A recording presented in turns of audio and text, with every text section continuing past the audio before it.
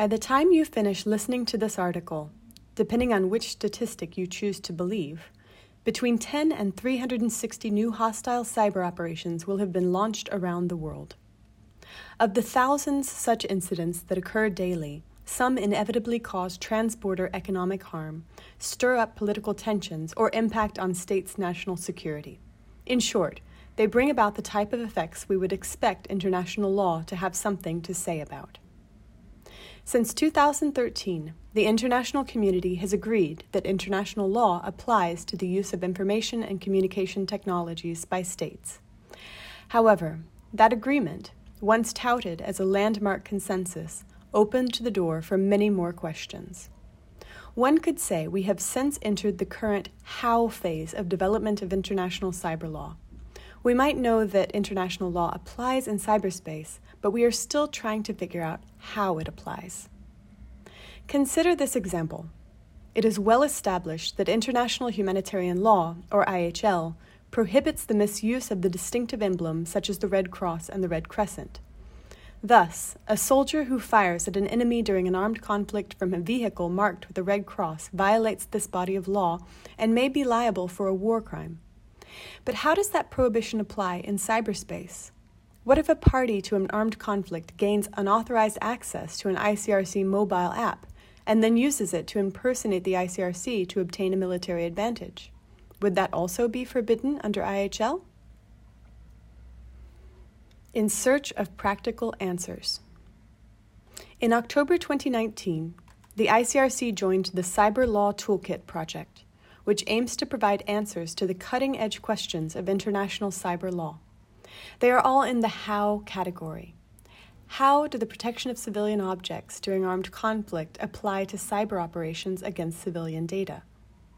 How does international law protect international organizations against ransomware attacks? How does the obligation to review the legality of new weapons, means, and methods of warfare apply to malware designed to cause physical damage? To ground these issues in less abstract terms, the toolkit organizes its analysis around different hypothetical scenarios.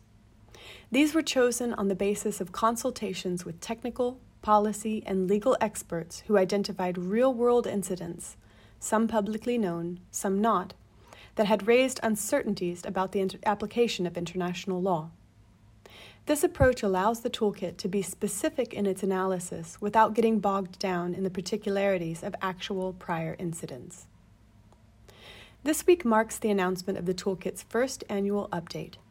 5 wholly new scenarios have been added to the toolkit, which now counts 19 in total.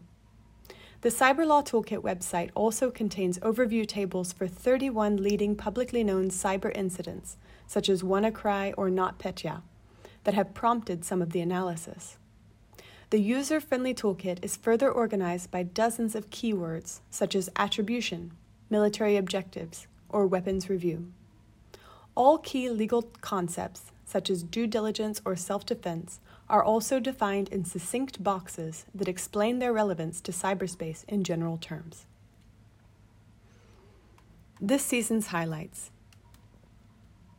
New additions to the Cyber Law Toolkit cover a broad range of areas of international law, such as state responsibility, the law of the sea, international criminal law, and IHL.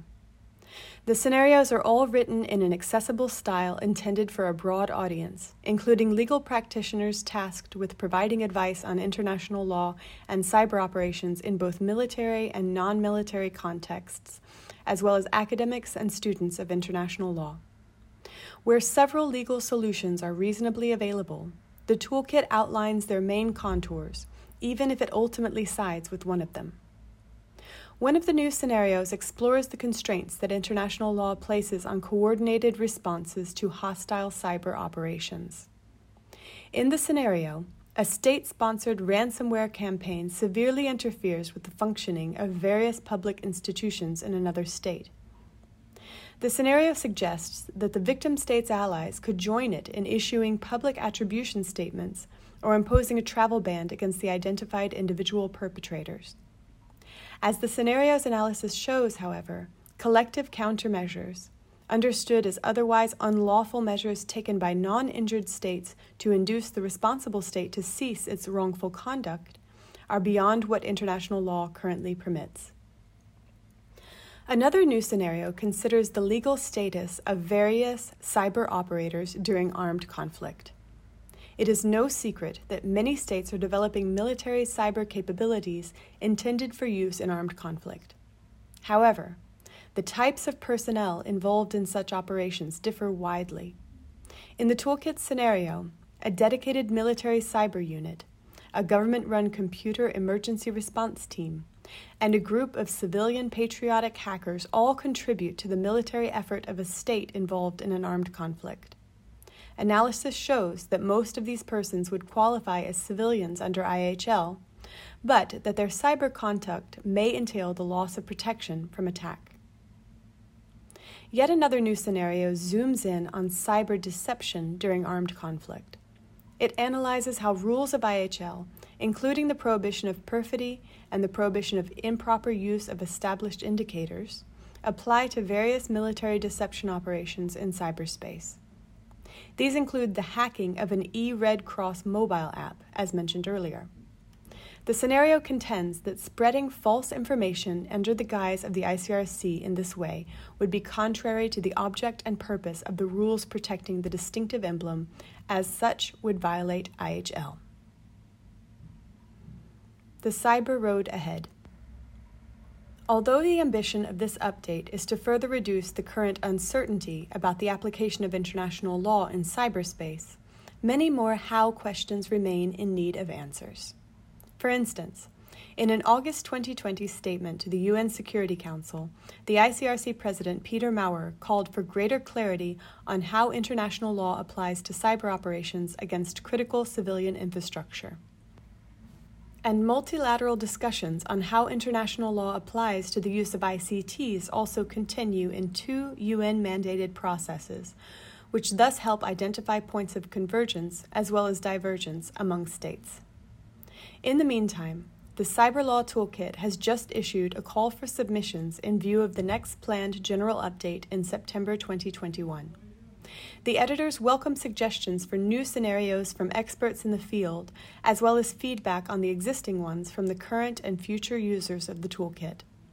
It is our hope that in addition to offering, as the name suggests, practical tools for legal advisors, the project will also continue to contribute towards the development of shared understandings about international cyber law, and thus to making cyberspace a more stable and secure domain.